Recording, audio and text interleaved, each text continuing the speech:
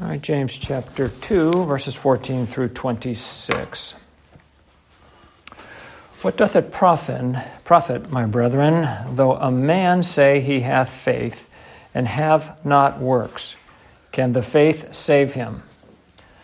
If a brother or sister be naked, and destitute of daily food, and one of you say unto them, Depart in peace, be ye warmed and filled, notwithstanding ye give them not those things which are needful to the body, what doth it profit?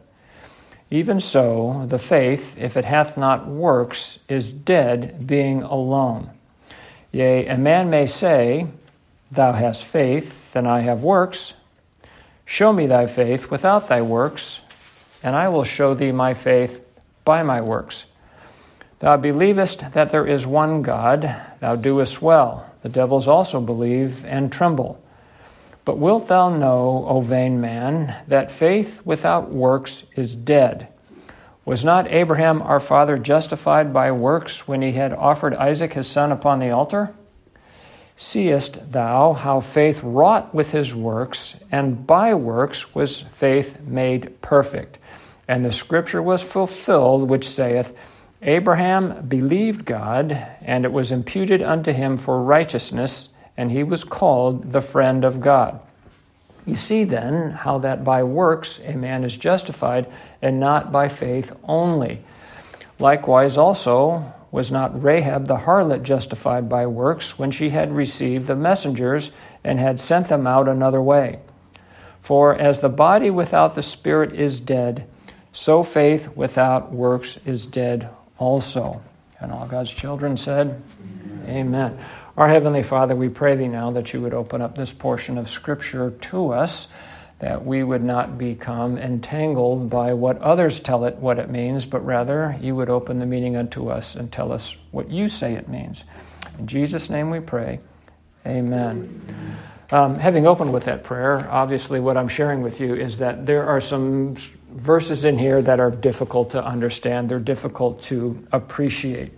In 2 Peter chapter 3, the Lord tells us that there are some scriptures that are hard to be understood, and that people will wrestle with them unto their own destruction. In verse 15 and 16 of 2 Peter chapter 3, he says that, and account that the long-suffering of our Lord is salvation. And then he goes on, even as our beloved brother Paul also, according to the wisdom given unto him, hath written unto you, as also in all his epistles, speaking in them of things in which are some things hard to be understood, which they that are unlearned and unstable wrest, as they do also the other scriptures, unto their own destruction. So I'm sharing with us here that I think there are some scriptures in here, some verses in here that people wrestle with unto their own destruction. God has ordained it such that his Bible would be difficult to understand, and certainly impossible to understand if you do not have the Holy Ghost. The Lord says that in Luke chapter 10, verse 21. He says, I thank thee, God of heaven and earth, that thou hast hid these things from the wise and prudent, and yet revealed them unto babes. So it requires the Lord revealing to us the meaning of these scriptures that we might appreciate what things they mean. He has hidden them from other peoples, from the wise and prudent. And we know that 1 Corinthians chapter 2 says very plainly that unless you have the Spirit of God, you cannot understand what things the Lord has written in his Word. Now, we can simplistically say, being wise and being babes, that we understand what's in view here in terms of justification and works is simply that works are a result of what work God has done in us. It's simply the fruit of salvation. And we can simply say that, we can appreciate that. But do we understand it sufficiently enough when somebody shoves these verses in front of us and says, hey, it says here quite plainly that was not Abraham our father justified by works? And then in verse 24, you see then how that by works a man is justified, not by faith only. So there are some verses in here that clearly use that language, that Abraham was justified by works. I've had many a conversation with people about these verses, and the Catholics, if they don't know anything in their Bible, they know this verse. They know these two verses, and they run to them.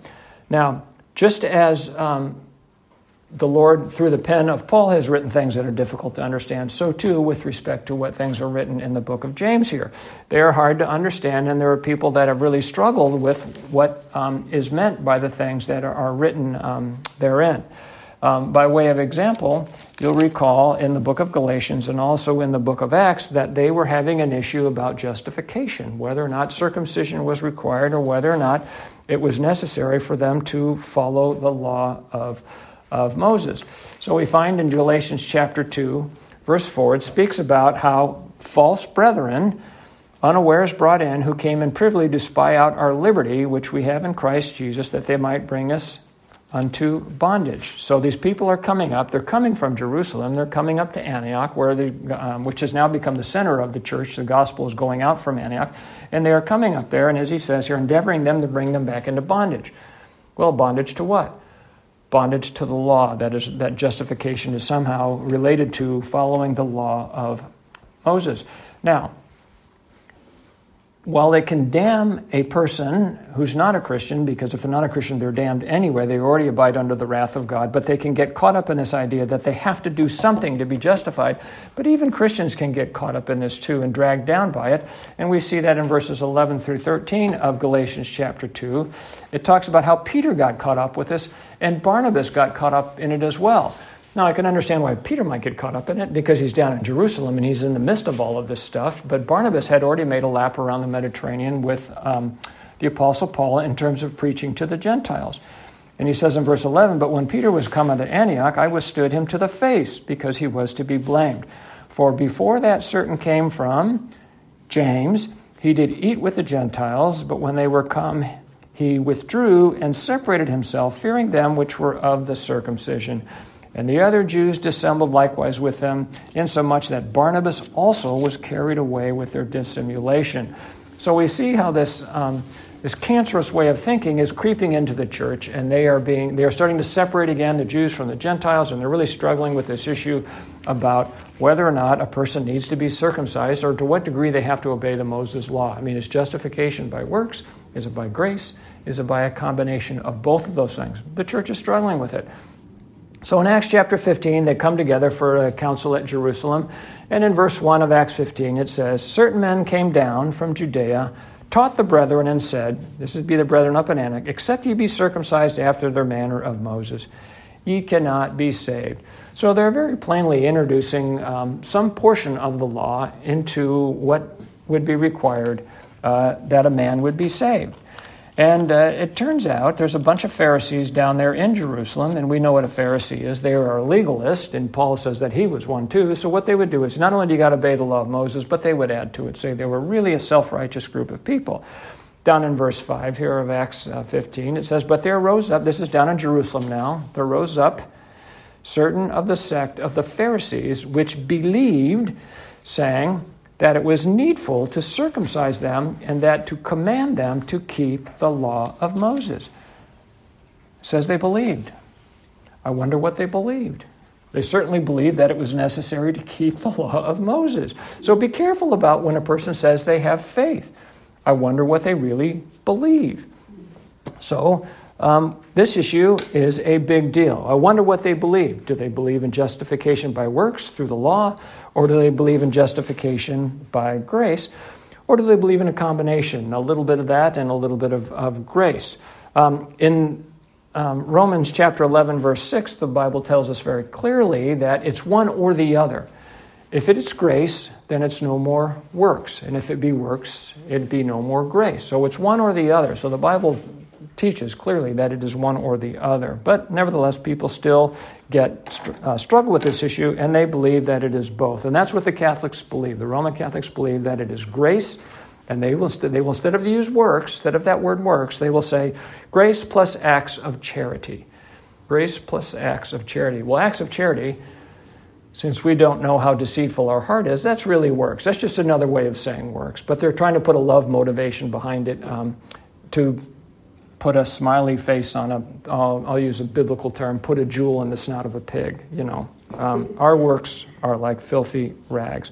So, again, their proof text is James chapter 2, verse 21 and 24, where it says that Abraham was justified by works. And so you have to look at the big picture, and you should never get caught or drawn into an argument, and I've been drawn into this many times, and you can get sucked into it very easily, where somebody wants to look at one scripture and draw a doctrine from one scripture rather than looking at the big picture, rather than looking at the whole Bible and seeing what it says in other places and how it would shed light on what is in view on that particular scripture. I had a friend that liked to do that in particular with a verse here or there in the book of Romans. But if you've read the book of Romans a number of times, as I'm sure you have, you know that the Lord builds an argument for several chapters before he makes a statement. So looking at the bigger picture, we all know what it says in Ephesians 2, 8, and 9, that by grace are ye saved through faith, and that not of yourselves, it is a gift of God, not of works, lest any man should boast. For we are his workmanship, created in Christ Jesus unto good works, which God hath before ordained that we should walk in them. We are his works, and the works that we do, the good works that we do, God has ordained us to do them. So right from the word go here, I want you to understand that the good works that we do, it's God working in us. It is not our works. In Galatians chapter 2, verse 16, and I'll read verse 21 also. Very clear language about here. The Lord says, knowing that a man is not justified by the works of the law, but by the faith of Jesus Christ, even we have believed in Jesus Christ, that we might be justified by the faith of Christ and not the works of the law. It's the second time he said it. For by the works of the law, third time, shall no flesh be justified. 3 times in one verse, he makes it crystal clear that you're not justified by works. Down in verse 21, I do not frustrate the grace of God, for if righteousness came by the law or by works, then Christ is dead in vain. All right, crystal clear language there. I've read 3 or 4 verses already that says that justification is not by works. Now, the idea that it might be by works contradicts the first 5 chapters of the book of Romans. All the way from Romans chapter 1 through chapter 3 and verse 28 of Romans, the Lord summarizes this very nicely here in verse 28. He says, therefore, because of everything that's said before this is Romans chapter 3, verse 28, therefore, we conclude that a man is justified by faith without the deeds of the law. A man is justified by faith without, you're outside, separate from the law. You're justified by faith only.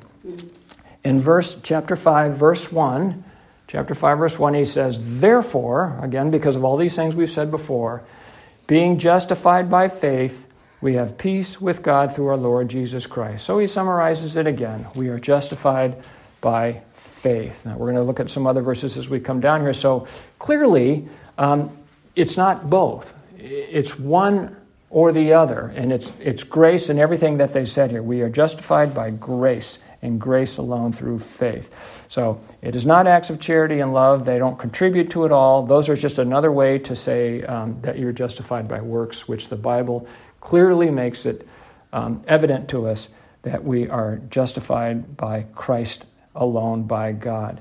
Again, the Lord in Isaiah 64:6 says that all our righteousnesses are as filthy rags, and we like a leaf do fade away. Our iniquities have, like the wind, with the wind, have taken us away. Romans 3:23, we all have sinned and come short of the glory of God. That would include all of the works that you do.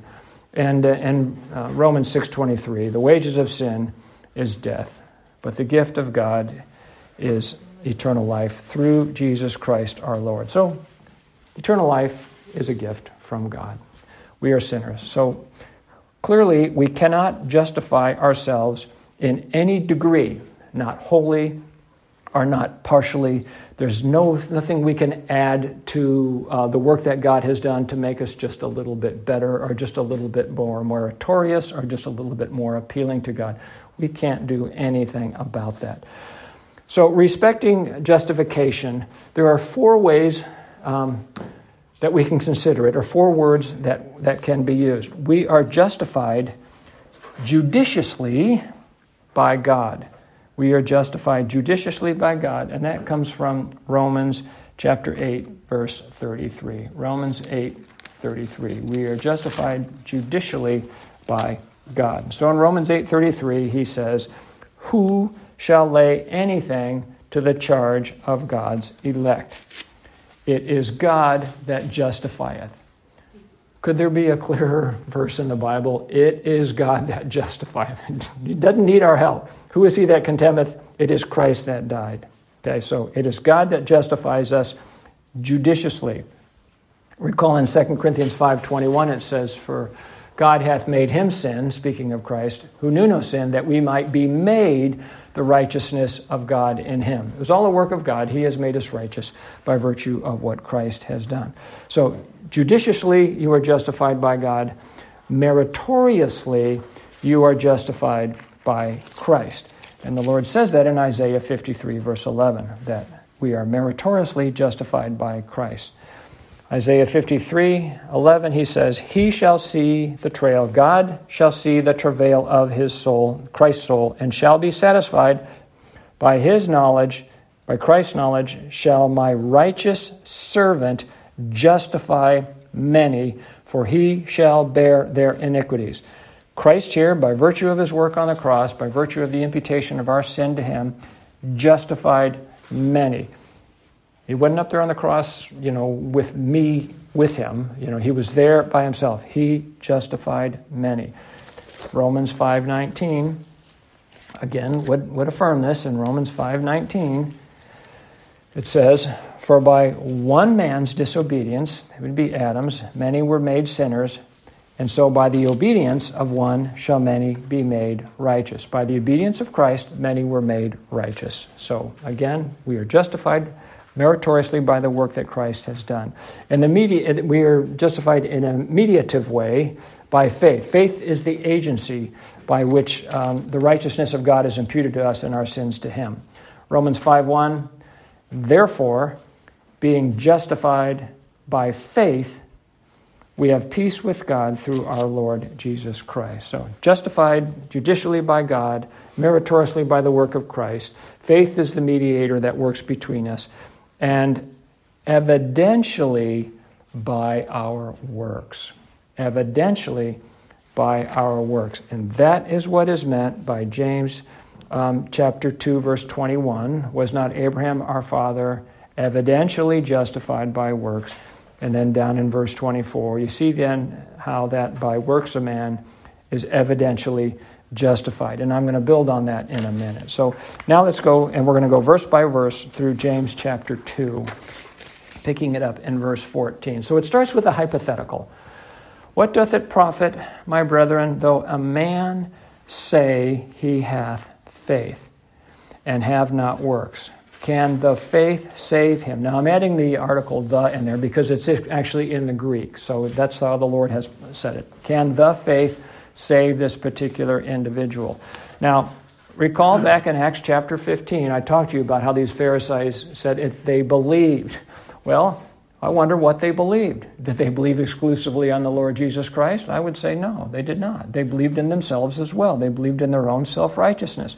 Now, recall in Acts chapter 8, there's an individual who's called Simon the sorcerer.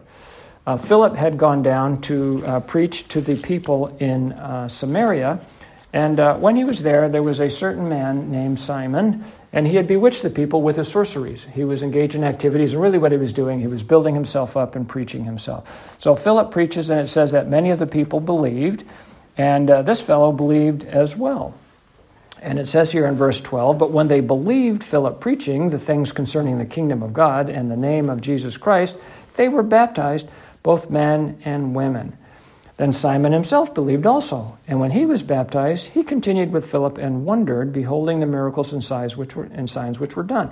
So here you got a whole bunch of people, quote, believing, and it says they were baptized, and so we kind of wonder what that means, because it's not till you get to verse 16 where it says it tells us that they were baptized in the name of the Holy Ghost. They were baptized in the name of the Lord Jesus, meaning they were taught those things, so they believed what things they were taught. But up in verse 14 is when they actually received the Holy Ghost. Word. Verse 17, I'm sorry. "Then laid they hands on them." Peter has come up, and they received the Holy Ghost. So they're believing something, but they haven't received the Holy Ghost. And what does the Lord teach us in John chapter 3? "Unless a man be born again, He cannot see the kingdom of heaven. He cannot enter into the kingdom of heaven. So they believed something, but it was not a belief unto conversion. Now, Simon here was baptized. I'll put that in quotes the same way everybody else was, but he did not receive the Holy Ghost. When you get over to verse 23, we realize that Simon here is in the gall of bitterness and in the bond of iniquity. Peter tells him that his heart is not right with the Lord. So even though he's said to be a believer and said to be baptized, he's not believing in salvation by grace alone, through faith alone, in Christ alone. He's believing something entirely different. So I'm sharing these verses with us so we will appreciate that when in verse 14 here of James chapter 2, it says, when a man says he has faith. Well, what kind of faith does he have, and what does he actually believe in? With respect to the apostles, you'll recall from the Gospels that Jesus will do something, and it says they believed. Again, what did they believe? I don't know. They didn't bear any fruit until after they received the Holy Ghost, which they don't receive the first dose until John chapter 20, verse 22, where the Lord breathes on them after his resurrection and says, receive ye the Holy Ghost. They get the second dose of the Holy Ghost in Acts chapter 2 when the Holy Spirit comes down from above and is on their heads like tongues of flames, and they hear a great wind. From that point moving forward, Peter bears fruit. When Christ is at the cross and they're arresting him, all the disciples flee. They all go. Nobody really believes in him. If they did believe in him, they would have stayed with him. So clearly they believed something, but they didn't believe unto salvation. After they received the Holy Ghost, now they believe, now they bear fruit. Peter goes and he heals people, and he does the greatest good work, which is to preach the gospel. And that's what he does. He starts to preach the gospel of everybody. In spite of all of the opposition, in spite of being cast into prison, he continues to go forth and to preach the gospel. So that's the good fruit that we're looking for. As we move on here, James chapter 2, verse 15 and 16, I want you to consider what's really in view here. It's really about preaching the gospel. That is the greatest work that a person could do. So this fellow says he has faith in verse 14. So hypothetical, but we're asking ourselves, what does he really have faith in? What does he really believe? I don't really know. But the idea that a person would bear fruit is not a new concept. It appears right in the beginning of the Gospels from John the Baptist when the Pharisees and the priests they come out to visit with him, and he asks them to show them fruits meet for repentance, meaning show me some fruit here that would indicate that you are actually repenting in your heart. And then he talks about how if tree bears no fruit, the axe would be laid to the root and the tree would be cut down. Jesus does the same thing, and I'm going to actually read a portion of Matthew chapter 7 because he says it very clearly in Matthew chapter 7.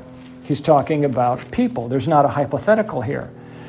In Matthew chapter 7, the Lord is speaking, and he says, beware of false prophets, which come into you in sheep's clothing. That's no different than what came up to Antioch from Jerusalem. These guys, they looked like Christians. They said they believed. They were speaking like Christians, but they were wolves in sheep's clothing because they were advocating adherence to the law, endeavoring to bring people back into bondage. They're false prophets. Verse 15 of Matthew chapter 7. Beware of false prophets, which come into you in sheep's clothing, but inwardly they are ravening wolves. You shall know them by their fruits.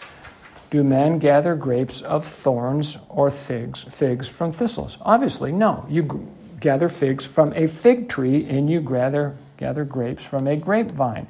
Even so, every good tree bringeth forth good fruit, but a corrupt tree bringeth forth evil fruit. A good tree cannot bring forth evil fruit, neither can a corrupt tree bring forth good fruit. Every tree that bringeth not forth good fruit is hewn down and cast into the fire. Verse 20, wherefore by their fruit shall ye know them, know the people. So there's an expectation that certain people produce certain fruits, and you can connect the dots between the fruit and the person. And that's what is set before us here in James chapter 2. All right, we're going to talk about fruit now, and we're going to see if there's a relationship between the fruit and the faith. So, the question is asked, can the faith of this man save him? He has no works. Can the faith of him save him? He has no works. Verse 19, jump down to there, it says, thou believest that there is one God, or God is one, thou doest well. The devils also believe and tremble. Will the faith of those devils save them? Well, I don't think so. In Matthew chapter 8, verse 28 and 29 is the occasion when the Lord comes to the country of the Gergesenes, and he's met there with two possessed by devils. That's Matthew chapter 8, verse 28. And there comes out to meet him two possessed with devils coming out of the tombs, exceeding fierce, so that no man might pass by that way. Verse 29, and behold, they cried out, that would be the devils. They cried out, saying, what have we to do with thee, Jesus, the Son of God? Remember, the devils believe that there is one God and tremble. They're calling Jesus the Son of God. They're saying that he is God. Scripture makes that clear, that in him dwelt all the fullness of the Godhead bodily, and he is the Almighty. So they know that Jesus is God. Thou art come hither to torment us before the time. That's a question.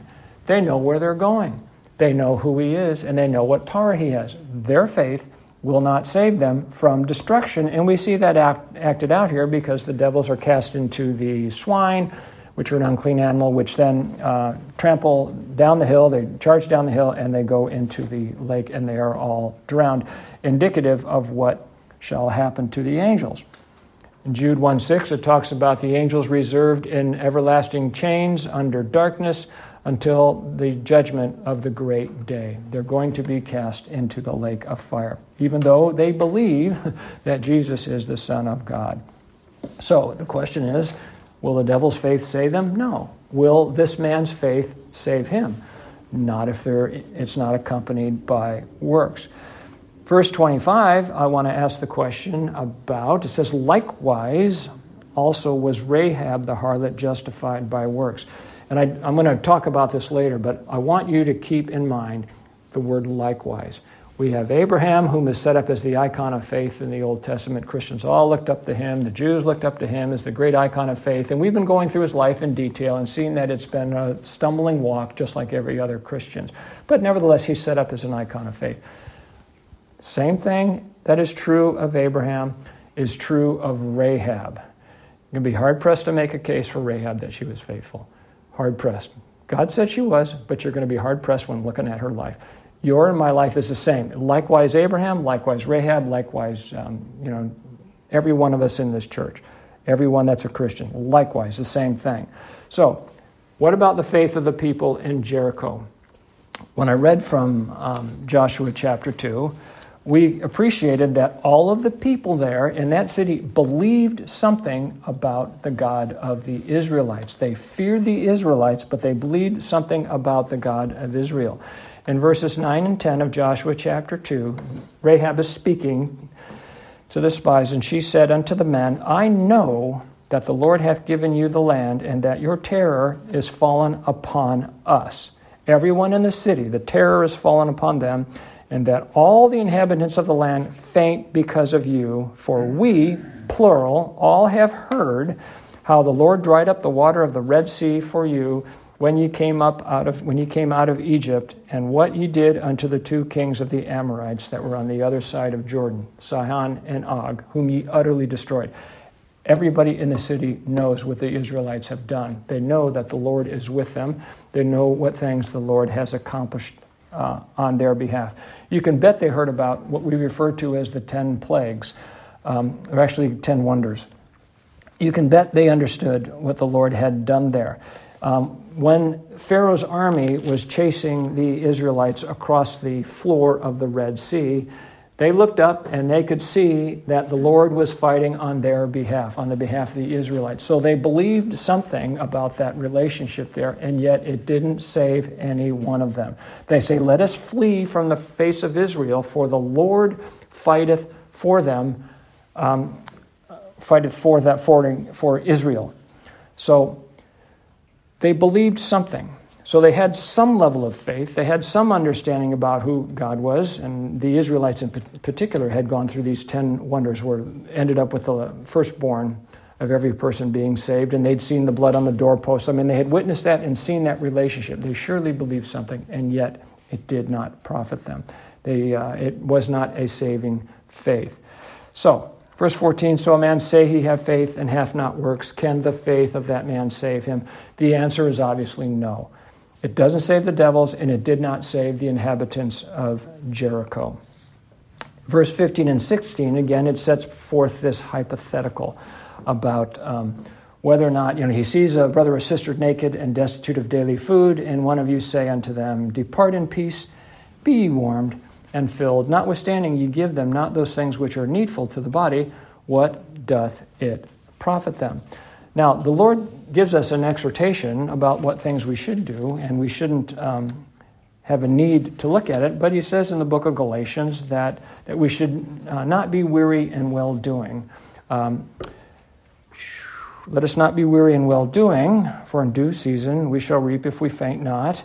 As we have therefore opportunity, let us do good unto all men, especially unto them who are the household of faith. So there's an exhortation here to do good unto all people, but especially your brothers and sisters in Christ. That's the example he's setting forth here as a brother or sister. Be naked and destitute of daily food. And so this person does nothing but says, all right, be ye warmed and depart in peace. He's done nothing for that particular individual. Nobody has profited from it. The person who is in need has not profited from it, and the Lord says it is better to give than receive. The person who's expressing sympathy is not profiting from it either. The Lord speaks about that in the context of worshiping Him when He talks about how people might honor them with their mouth and draw nigh with them with their lips, though their hearts be far from Him. So in that context, God is receiving the worship from an individual, but it's vain, it's empty, it's meaningless, it's not coming from their heart. So the object doesn't profit, and most certainly does the person engaged in the vain worship is not profiting either. Nobody is profiting from the exchange. In like manner here in verse 15 and 16, nobody is profiting from that vain or empty expression of sympathy. The person's still hungry and they're still unclothed.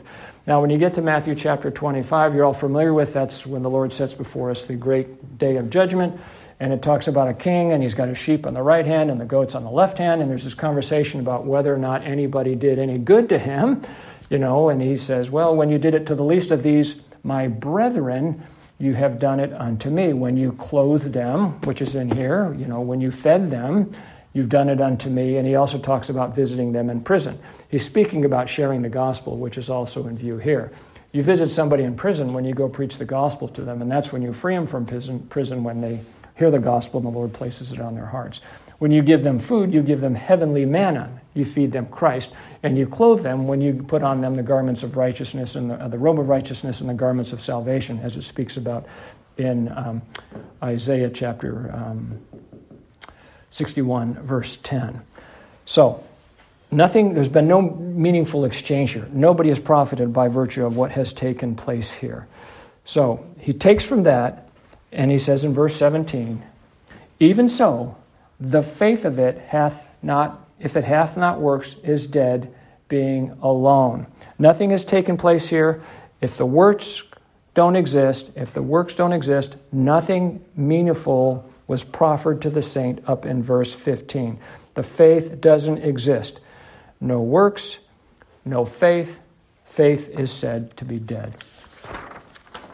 Verse 18, again, we're going to have this hypothetical conversation in verse 18. He says, yea, a man, this would be a different man than the vain man in verse 14. Yea, a man say, quote, thou hast faith, and I have works. Okay? You have faith, and I have works. And the answer to that would be, well, show me your faith without your works. It cannot be done. You cannot show faith without works.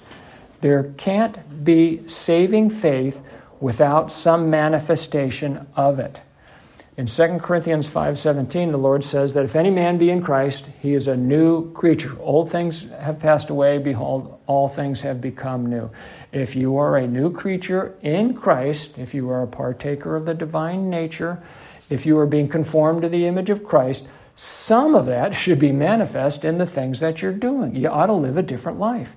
You ought not to do the things that you used to do, hang out with the people you used to hang out with, but you're going to want to hang out with Christians. There's going to be a manifest and visible change in your life. So he says, continues here, and I will show thee my faith by my works. And so the author here, which is the Lord, through the pen of James, is going to continue, and he's going to show us Abraham's faith by his work of offering up Isaac, and he's going to show us Rahab's faith by what work she did in hiding the spies that came out from Israel. In Hebrews chapter 11, verses 17 through 19, Hebrews chapter 11, verse 17 through 19, he says, by faith, when he was tried, by faith Abraham, when he was tried, offered up Isaac, and he that had received the promises offered up his only begotten son, of whom it was said, that in Isaac shall thy seed be called, accounting that God was able to raise him up, even from the dead, from whence also he received him by a figure. The key here is verse 17. Abraham made that offering by faith. He wasn't just engaged in a work. He did it by faith. Look over at verse 31 of Hebrews 11. By faith, the harlot Rahab perished not with them that believed not, when she had received the spies with peace. Obviously, they believed something different than what she believed. What she had done, she did so by faith. And that was a manifestation, that work or that what they had done was a manifestation of the saving faith that they had. And so verse 18 back in James, it says, I want us to appreciate that their faith was shown by their works. Their faith was shown by their works. Now, we already covered verse 19 about the devils believe and yet they do tremble.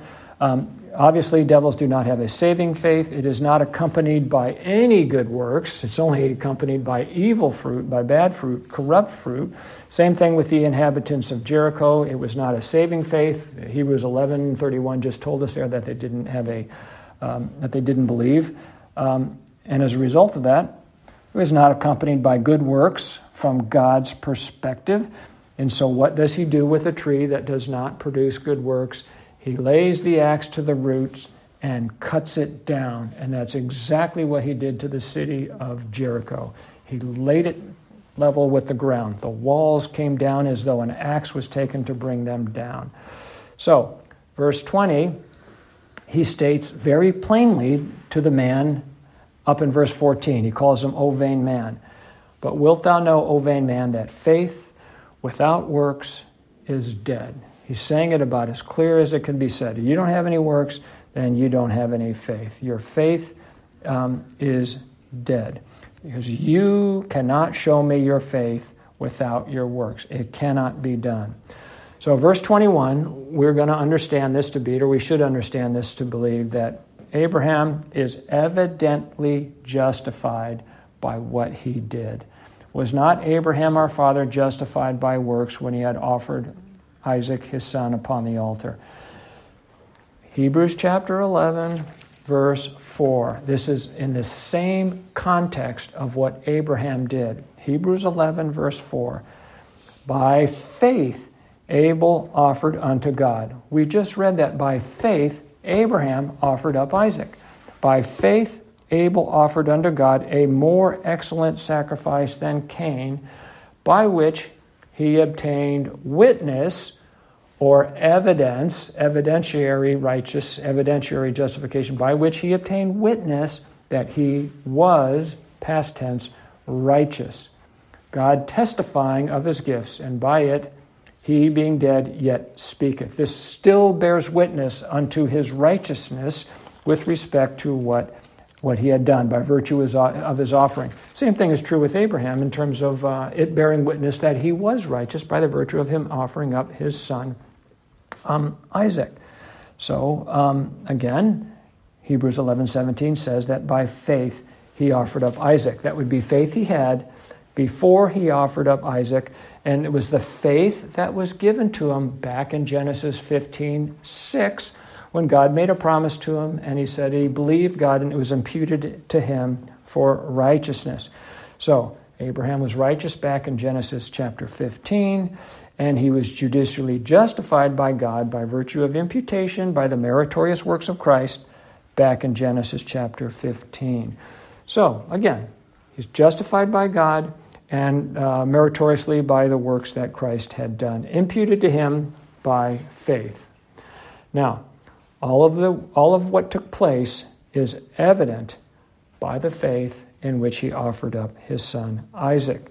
So verse 23 then says, and the scripture was fulfilled, which saith, it was fulfilled, meaning the promise was back in Genesis 15, and the scripture was fulfilled, which saith, Abraham believed God, and it was imputed unto him for righteousness, and he was called the friend of God. Called the friend of God after the righteousness was imputed.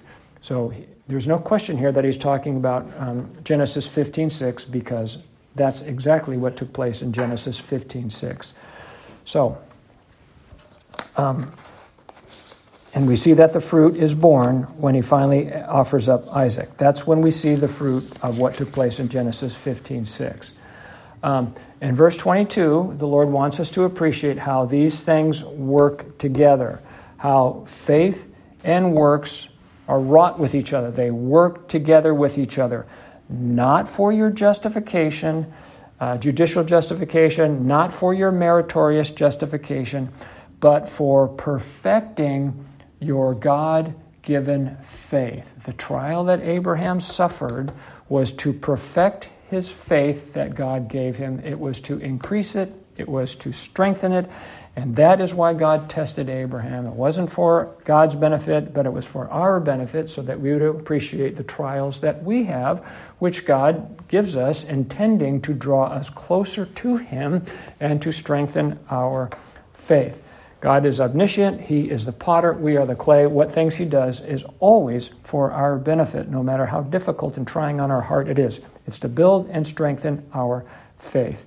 So, verse 24, we see then how that by works a man is justified, not by faith only, meaning a man is evidentiary justified. As we just read in Hebrews 11:4, it bears witness that he are righteous, that he was judicially justified. Now verse 25, and the next time a Catholic has a conversation with you, I want you to go down to verse 25 and hang on the word likewise. Likewise, Rahab. Just like Abraham, likewise. She was a woman, she was a Gentile, and she was a harlot. A woman, she was a Gentile, and a harlot. Now, I want you to imagine yourself living in the city of Jericho, and you happen to be the king of Jericho. You have the responsibility for the security of that city. We know that all principalities and powers are ordained by God, and this guy is ruling because God has placed him on the throne. He's looking 3 miles to the east across the Jordan River, and he sees a 600,000-man army. That's the number of the Israelites that are over the age of 20. He's looking at a 600,000-man army, and he knows that spies have come in, and they've gone to Rahab's house. What is he going to do? Where are these guys? I want to talk to them. He's got to figure out what to do, and he's got to figure out how to defend his city, and he's got 2 spies that are in there. So what does Rahab do? Well, she gives aid to the spies that are going to utterly destroy the city. That's why I went over and had us look at Joshua chapter 6. They killed everybody. Everybody that she ever knew growing up her whole life, with the exception of what relatives she gathered and placed into her house, they killed every one of them. They killed men that were husbands, and they were sons, they were grandfathers, they were children. They killed women that were wives, that were daughters. They killed babies, children. They killed everybody. They put the sword to everybody. So the entire city is burnt to the ground. They slay even the ox and the sheep. Can anybody make a case that Rahab, the harlot and traitor to her people, was judicially justified by what she did by receiving the messengers and sending them out another way? Was she judicially justified in what she did? I would say, you ask the question, does the good outweigh the bad? Because people like to do that. Well, I've done some good things, and that's going to outweigh the bad things. Can you make that argument in Rahab's case? I can't make that case. what she did, her works of receiving the messengers and sending them out on another way, revealed that she had a saving faith in God. She knew that this place had been given to God. She knew that, of course, by revelation from God herself. And Hebrews 11:31 says that she did it by faith. That would obviously be a saving faith, a faith in an appreciation and understanding about what God's objective for the Israelites were, what God's objectives were for the land that they were going to come into. So by that work, it was evidentiary justification that she believed on the Lord Jesus Christ. Those works that she did bore witness that she was judicially justified by faith. She certainly wasn't justified by being a harlot and lying to her king with respect to what happened to the spies. She aided them. She sent them another way. She gave them a plan for how to escape those that would pursue them. So likewise, Rahab the harlot was justified, evidentially justified by her works. Now, verse 26 is very simple. For as the body without the spirit is dead, so faith without works is dead also. If a person falls over dead on the ground, or you think they're dead on the ground, you feel for a pulse and it might be so weak you can't perceive it. So you might take a mirror and hold it in front of their mouth. The word spirit here is also the same word that's translated as breath.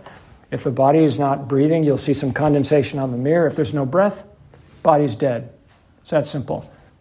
No works, faith is dead. No faith. So he sums it up very clearly for us, helping us to appreciate and illustrate that the justification that we have by virtue of what God has done for us, what Christ has done for us, what faith has imputed to us, will manifest itself in works. And so what we're looking at here in terms of that language is evidentiary justification, the witness. So take them to Hebrews chapter 11, verse 4, so that they would appreciate that the things, the offering that he made, the works that we do, bear witness that we are righteous. And so as I go back up to verse 15 and 16, I want us to appreciate that really what's in view there is preaching the gospel. That is the best work that a saint can perform. And the Lord says it will be rewarded for it, and those that don't do that work are cast out. Those that don't visit, people in prison, that don't clothe them or don't give them food, those people are cast into outer darkness because they did not do it for the least of my brethren, and therefore they did not do it unto that particular king, which is a representative of Christ. So I'm not telling you to go out there and get shovels and start getting busy doing works. We're talking about good works, and those are the works that are wrought in Christ by virtue of his grace and his mercy working in your life. So let's say amen. Amen.